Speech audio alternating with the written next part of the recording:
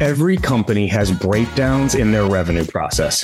Sure thing deals slip into next quarter, competitors creep in and swipe deals away at the last minute, and deals getting single threaded that don't get to power. These are just a few examples of revenue leak, but there are a ton more, and they're preventing your team from reaching their sales targets. That's why I'm such a big fan of Clari's revenue platform. It's the only tool that actually helps leaders take control of their revenue and thrive through any market conditions, especially when things get tough. You can't afford to miss a single detail, but you also can't be leading by gut. Clari combines the science and the art of sales and sales leadership. So go to Clari.com if you want to answer the most important question in your business. Are you going to meet, beat, or miss on revenue?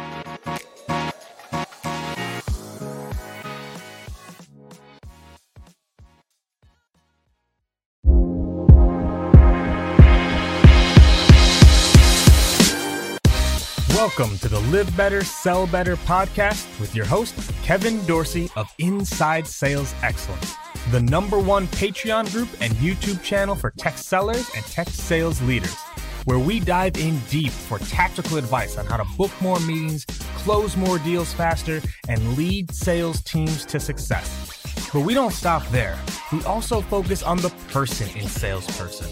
We talk about mindset, goals, time management, and so much more. So thank you for listening. And if you're interested, head on over to patreon.com/inside sales excellence. Now with that, grab a notepad, get ready, and let's dive into the good stuff. What up, everybody? Welcome to another episode of the Live Better, Sell Better podcast. This is your host, Kevin Dorsey, aka KD. And today we're talking about range. We're talking about range because I personally believe that the sales industry has over-specialized. We have put people into buckets and into silos to try to make them really good at one thing.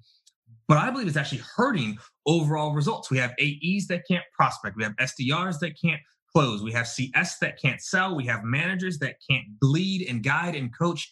And it's a huge hole in our industry, which is why I'm so pumped to have DeJuan Brown with me today, because he has what I call range. He has done SMB, he's done enterprise, he's done leadership and enablement. He has been a VP and an IC. He has scaled and worked for the big boys. He's a mentor and a freelance consultant. Like, he has range. He's dabbled in it all, which is what actually gives him such a unique perspective to do things differently, better when it comes to sales, scaling, and coaching. So I hope everybody is ready to get their range on. DeJuan, my man, welcome to the show. Oh man, thank you for having me, man. This is awesome. I'm excited to talk, and that intro was amazing. I gotta speak the truth, man. I gotta put it out there and say, hey, like, you know, these are things that I look for. And so it's actually right into it, because this is why people enjoy the show too. Is we don't do the fluff, we don't do the back. Yeah. Get into it. Like, why is range so important? Like, if you think of how you've gotten to where you are in your career, why is having like a range of experiences so valuable? Yeah, that's a really good question. I think, it speaks, what you said in the intro speaks to it, right? So you have, people in specific positions who don't have the experience or even the insight to understand what it takes to do some of the other role pieces or the pieces that go with other roles. And those are necessary to be, to maximize success in any of the other roles, right? So the fact that I was full cycle means that even as an AE today in the seat that I sit in, I know how to prospect.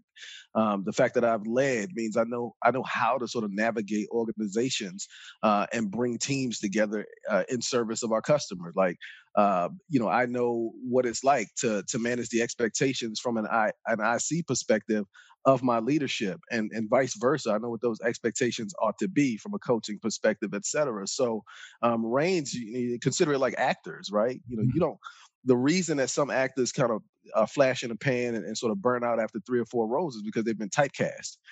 They don't show range, right? And the best actors that we know of in these spaces, and even the best musicians that we know of, some of the things that you'll hear said about them is compliments around their range, their ability to go into places that maybe they weren't expected to go, but they're comfortable there because of their experiences in life.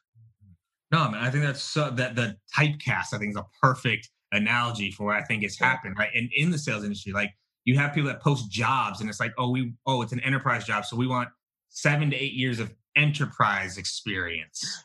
Or we want, I saw an ad the other day. It was like 7, 8 years of enterprise experience, healthcare vertical, East Coast network.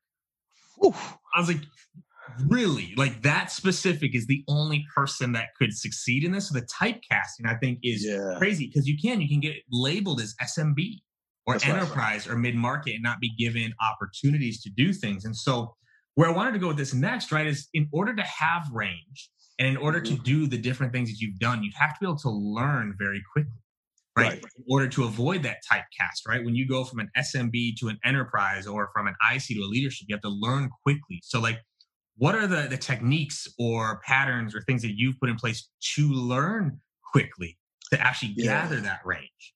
Yeah, that's good too, because I think what's important here is that I know how I learn best. And I maximize it, right? I'm not the guy who will read 40 books, but I am the guy who will listen to 40 podcasts. I am the guy who will watch 40 videos. I am the guy who will have 40 conversations. And so just knowing who I am and knowing how I learn best and how I learn most quickly, I simply maximize that. And so when you think about having conversations with people who are in the role that I'm going for or aspiring to or just got hired to, I'll have 40 of those conversations over the course of a short period of time. And the level of absorption that I know that I'm able to do actually gives me what I need to sort of ramp up and have the right mindset, framework, thought processes going into those roles. So that would be one. The other is just, the things that people, again, and I say this all the time, that people say that they're hiring for is aptitude, attitude, and skill last. Aptitude is something that, I believe I have. It's been developed. And just knowing like where to apply that aptitude to get the maximum result is something that I've learned over 20 years in this industry. And I just capitalize on those things. Right. I love that. There's a little bit of that know thyself. But then what I hope people caught there is, yes, you know thyself, but then you seek out external information, right? Whether that is conversations or audios or books or whatever, is to make sure that you are learning. But I'm actually going another layer deeper there is then how do you apply it?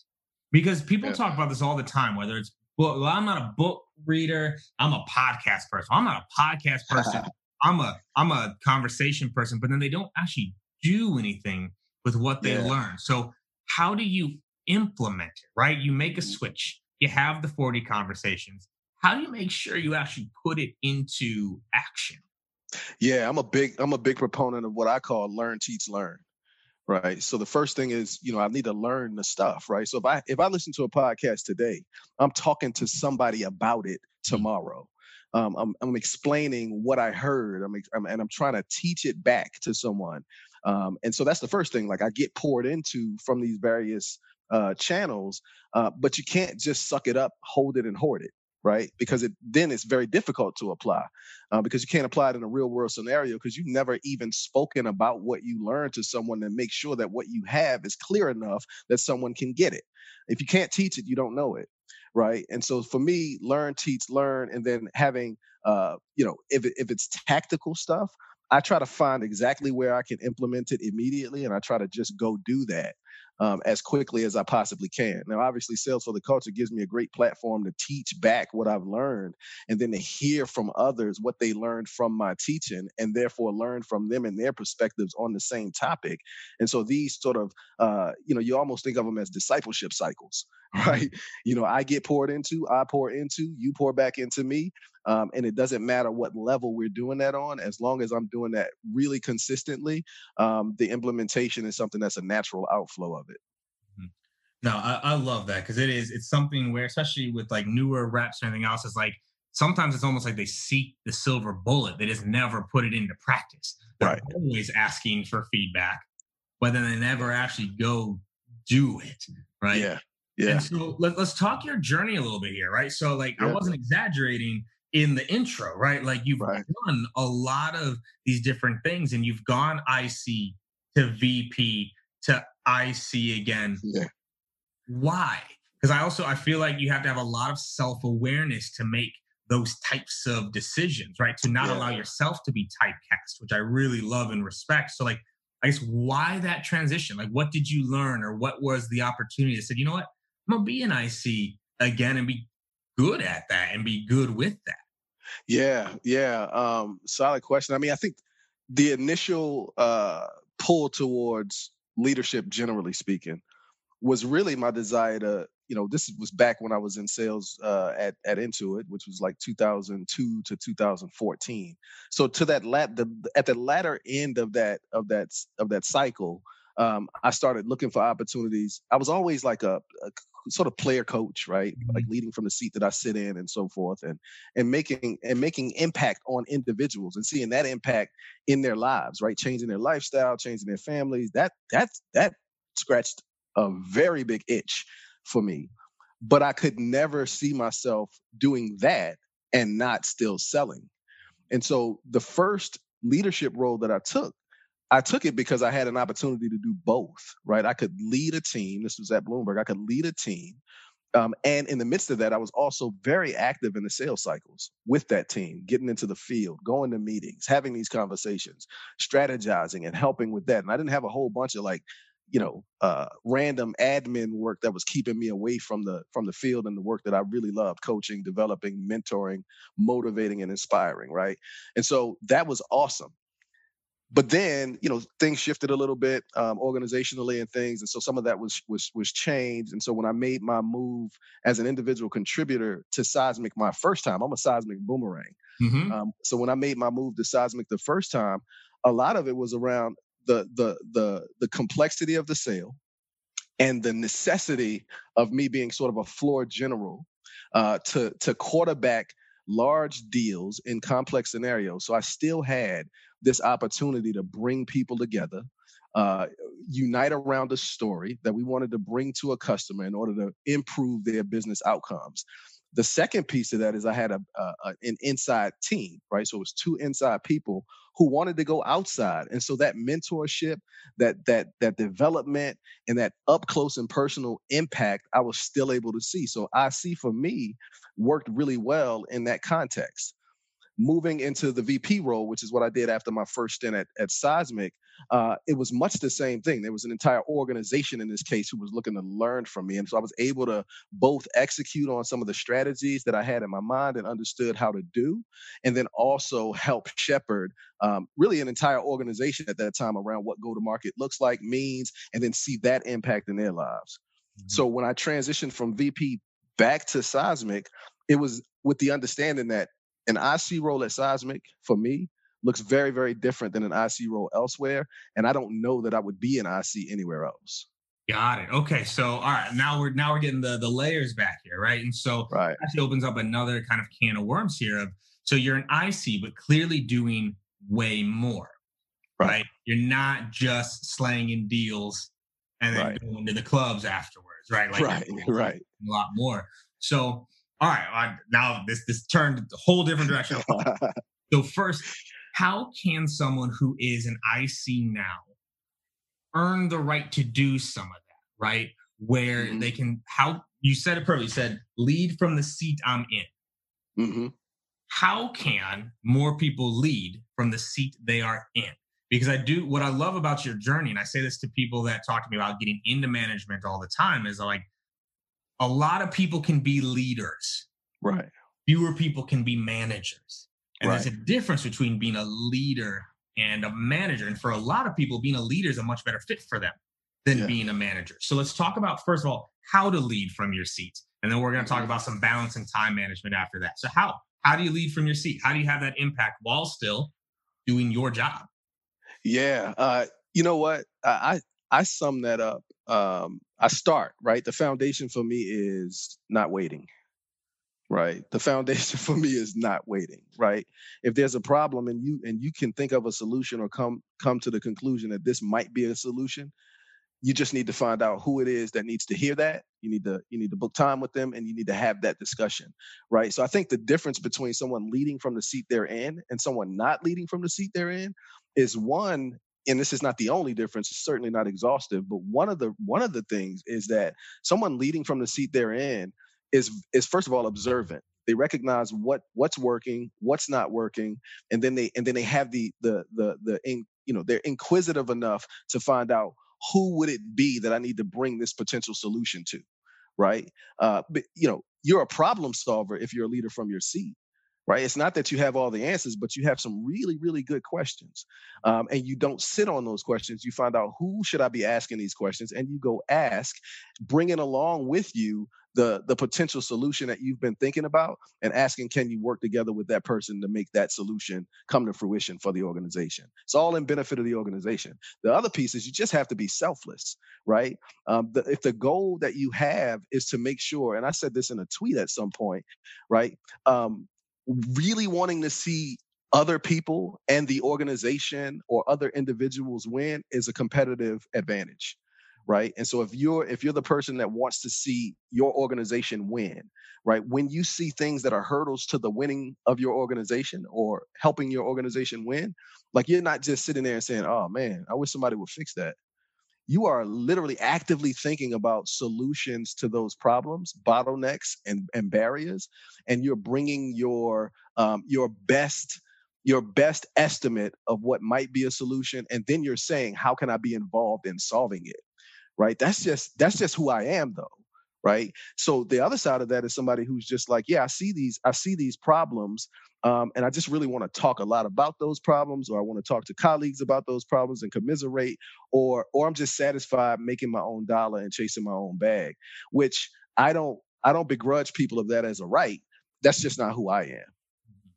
I mean, it's phenomenal, that selflessness and the not waiting. It's a good segue to one of the questions I want to ask, because you can, I'm enjoying this because I can hear the leadership side of you as you talk through things and how you apply it to the IC, right? You talk about being observant, being a problem solver, being a communicator. Like, those are leadership. Those are manager, director, VP type qualities that you are putting into the IC role. So this question, when I wrote this down, I was like, I wonder if he's going to get where I'm going with this, but I think you will.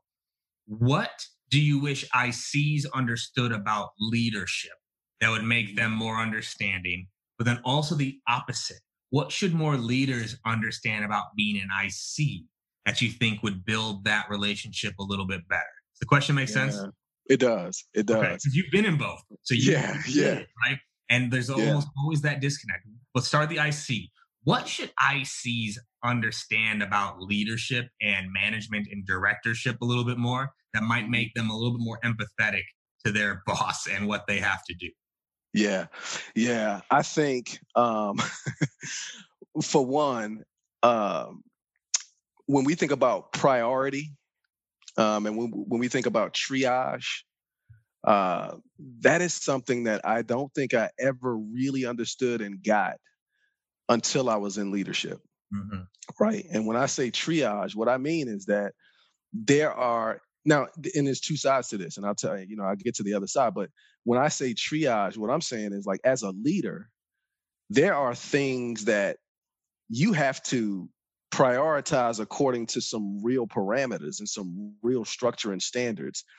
And as an individual contributor, I never understood that. I actually thought earlier in my career that I was the priority at all times, right? My question is priority. You need to answer it. My concern or my clients or my prospect's concern needs to go right to the top, because this is a prospect. I'm trying to work a deal, right? And not understanding all the other things that are going on in order for a leader to make the team tick, to make the organization tick, and to make, their leaders, satiated with the things that they're doing and the work that's being accomplished. So I think that's one, right? Like, as an IC, recognizing the necessity of leadership to triage, and knowing that if you're not being gotten to through Slack, or if an email is not responded to in 5 minutes, like, that maybe there is something that's taking higher priority right now. Now, I say that with a caution, right, and a caveat. That said, as a leader, I need to also make sure that I communicate what my priorities are to my team. I need you to know that if this is the order of operations as it relates to my level of response to questions, queries, inquiries, and problems, and so forth. If I'm clear and communicate that well, and I hold to my one-on-one times with you, right, consistently, we should be all right, right? And so it's two-sided. It's really communication and understanding to give grace and recognize that there are priorities that don't maybe include you in the moment as an IC, and then as a leader, understanding that the need to communicate those things so that there's no question about your desire to respond, but inability to, because those priorities have been laid forth to the team. Right. So that's what I would say IC should probably recognize about management or leadership. And I love that. I love it. Right. And it is like that priorities is hard. And as leaders, we'll forget. And IC's priority is themselves. Right. It's their priority. It's an individual contributor. So their priority is the individual contributions that they are making. I think that gets lost in translation sometimes when that's not how you think, especially running a large org. Running a 100, 200 person org, there's different priorities there. So now let's reverse it though. Yeah. Back as an IC now, right? Mm-hmm. What should more leaders understand or appreciate about what an IC is doing that would make them better leaders for the IC? Yeah, I think, I think leaders generally, and this is a big generalization, I think leaders would benefit from recognizing that you do not have anyone on your team who does not need your coaching, your motivation, your recognition. You don't have that.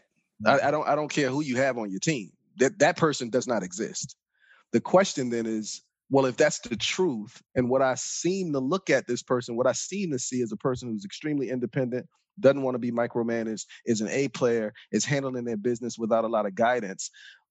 I feel like that's not a person that I need to be doing those things for, recognizing, motivating, coaching.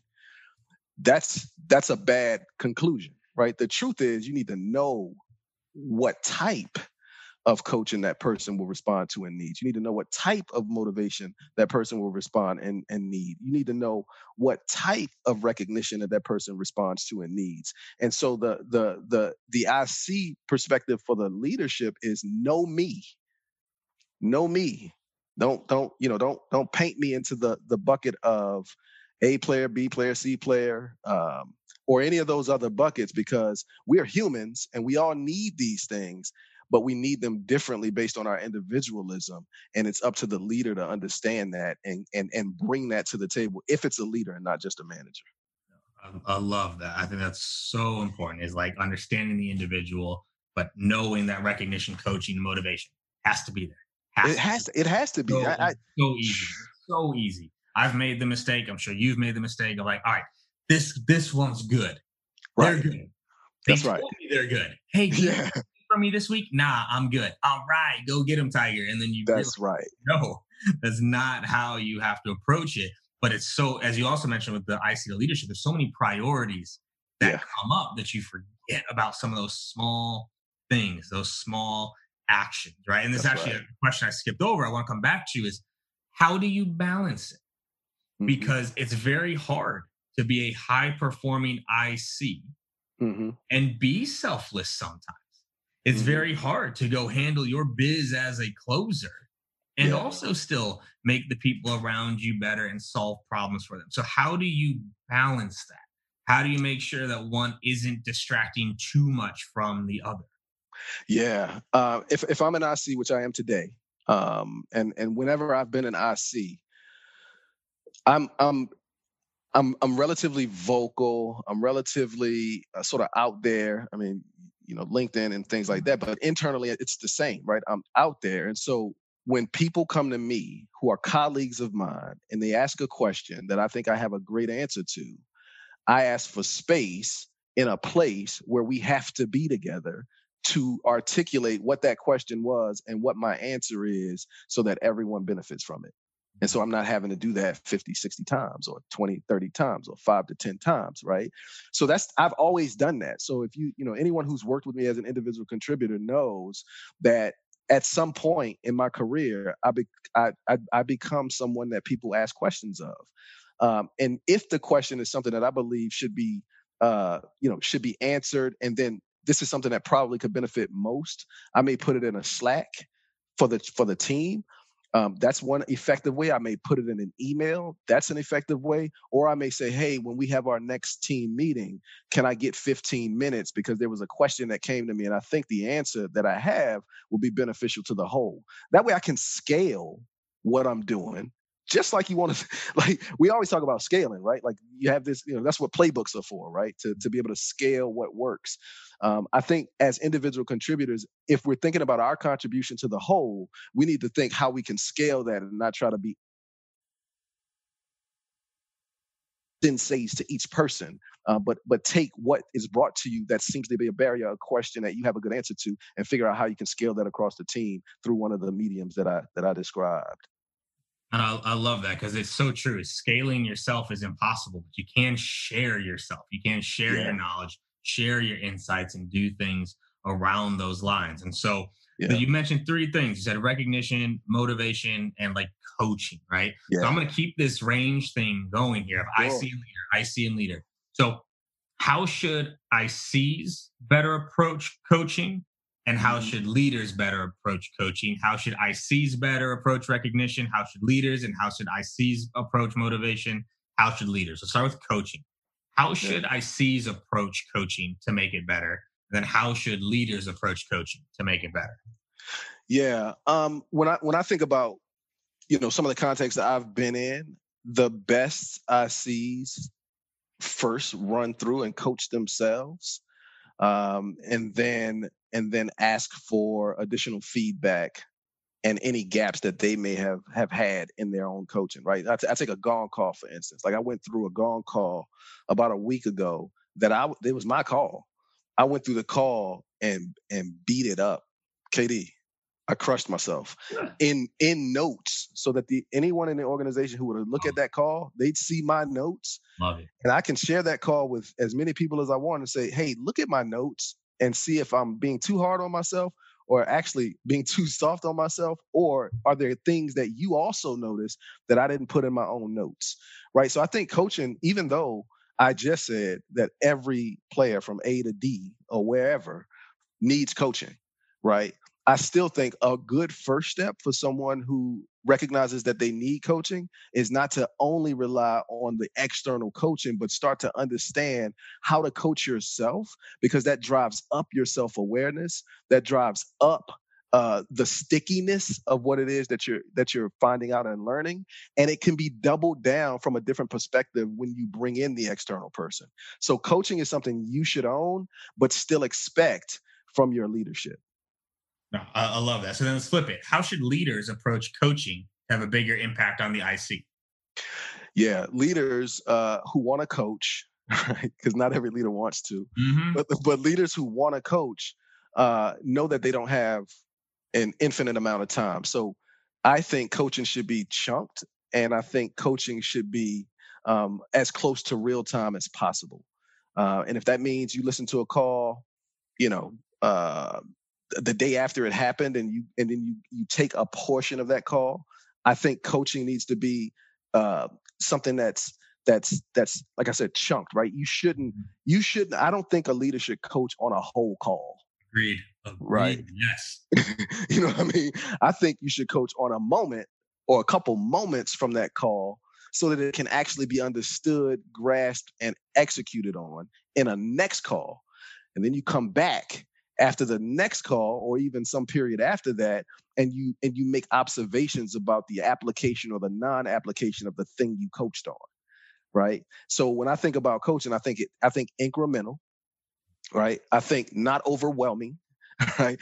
I think bite-sized chunks, and I also think cookie, right? And when I say cookie, I mean, what did you do good that I want to see more of? Here's where I think we should start to see some improvement. Let's talk about what that looks like, and do you agree? And then, great. Also, I thought you did a wonderful job on this, and historically you have. Let's try to double down on that with that behavior more in the next call, and so forth and so on. So I always, I think from a coaching perspective, good, opportunity, good, and you usually leave people in a really good place morally and mentally. I think that's so key. I couldn't agree more, man. The chunking one piece at a time, high repetition, not an hour long demo review. Right. Like you like stop it. Like that's too much. Like it doesn't It get is. anything done. And coaching too, like what a lot of people miss with coaching is they confuse telling with coaching.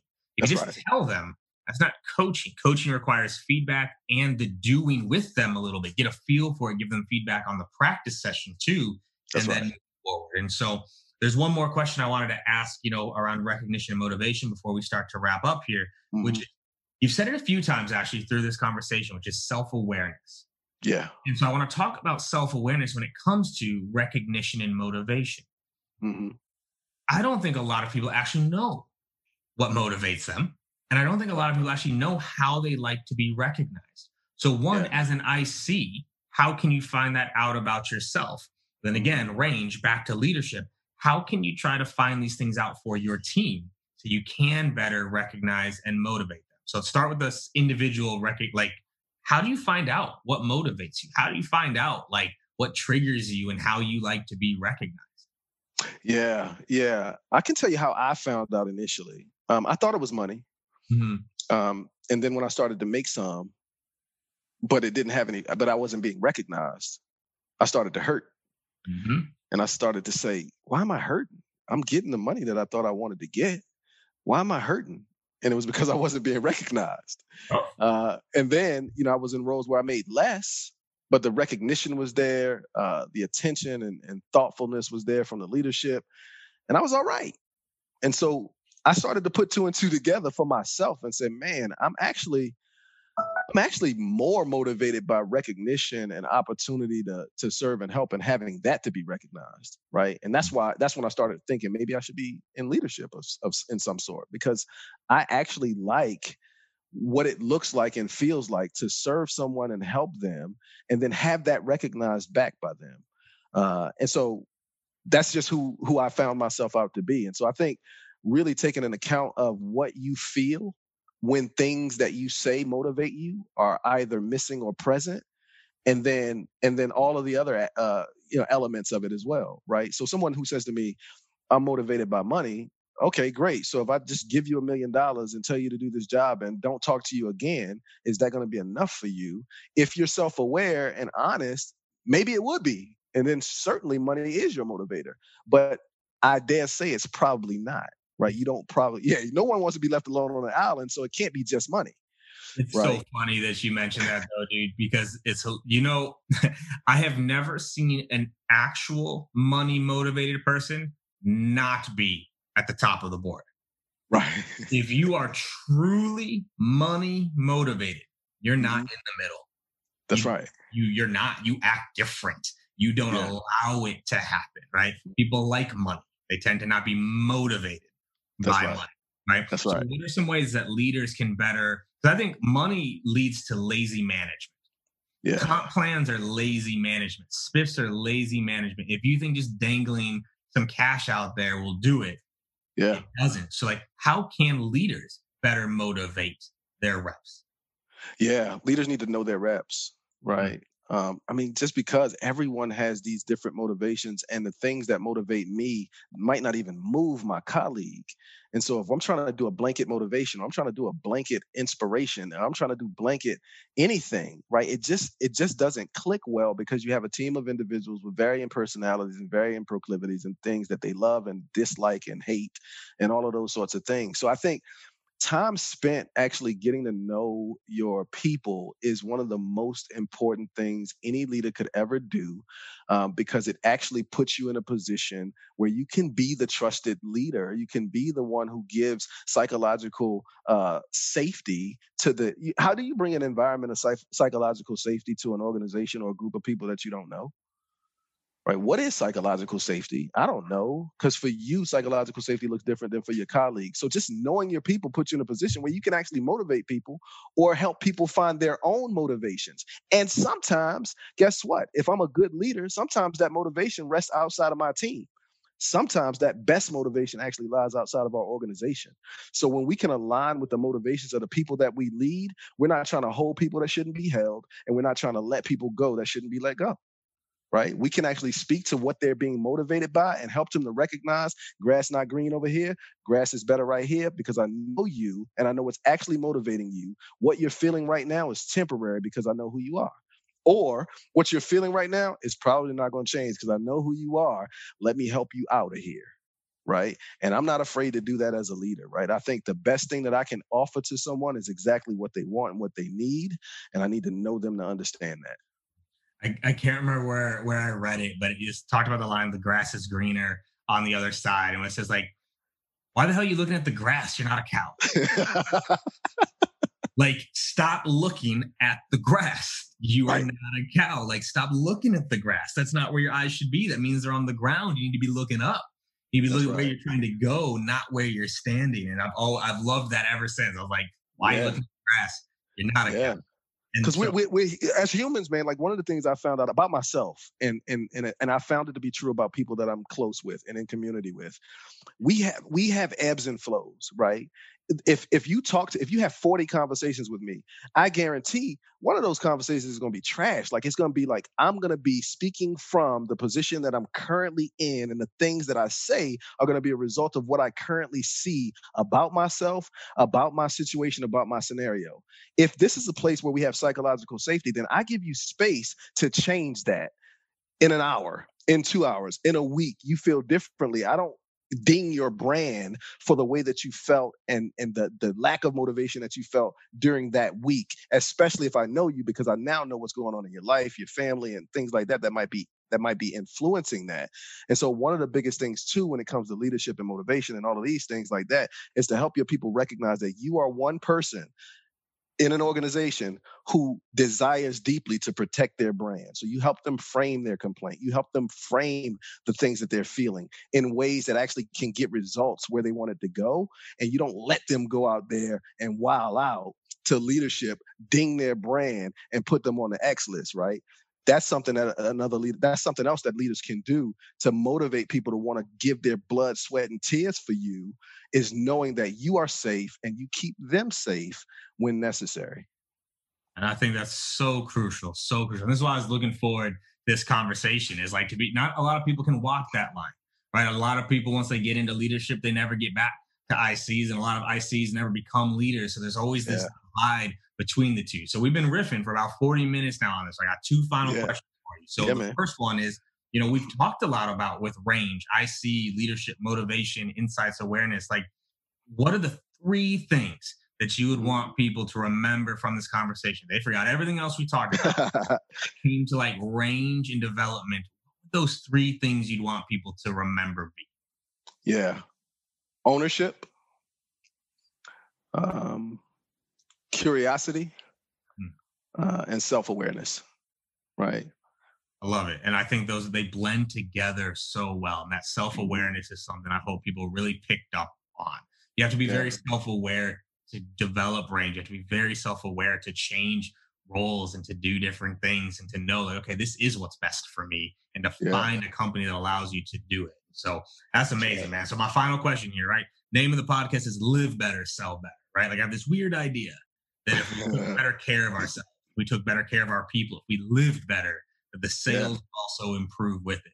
What would your live better advice be for everyone listening? Yeah, my live better advice is find community, right? My live better advice is move your body on a daily basis. I'm not a big proponent of like prescribing what exercise to do, but I do believe that you should be moving your body intentionally every single day. And my live better, again, I mean, those are the two, right? Like, move your body every single day and find community who will tell you the truth about yourself when you're telling lies to yourself. Ooh, there it is, right? Like, oh man, I'm glad you called that out, because a lot of times when people are searching for community, they're trying to find people like them that like them. That's right. And that's right. It, right? They're not looking to be pushed. They're not looking for feedback. They're not looking to be called out on their BS. They're trying to find people like them that like them. So I'm glad you added that little tweak to community, where it's like they're there to push you and help you grow. And that's so, right. I mean, man, it's a great kind of wrap up here on it too. And speaking of community, like, where can people find more of you? right? Like, where can they learn from you, hear from you, follow you? Like, where can they get more Dewan in their lives? Yeah, certainly on LinkedIn. If you're Black and you're in tech sales, you can find me at salesfortheculture.com or in that community. That's one of those communities that I would refer to. Um, I'm on Twitter at Stratus Now. Those will be the primary points of entry for me. Oh yeah, my man. Well, my man, I appreciate you. I respect your range. I respect your growth. I respect the impact that you're having on the sales community and especially the Black community and sales for the culture. I appreciate you, man. Thank you for your time, energy, and insights today, dude. Thank you. I appreciate being here. Hell yeah.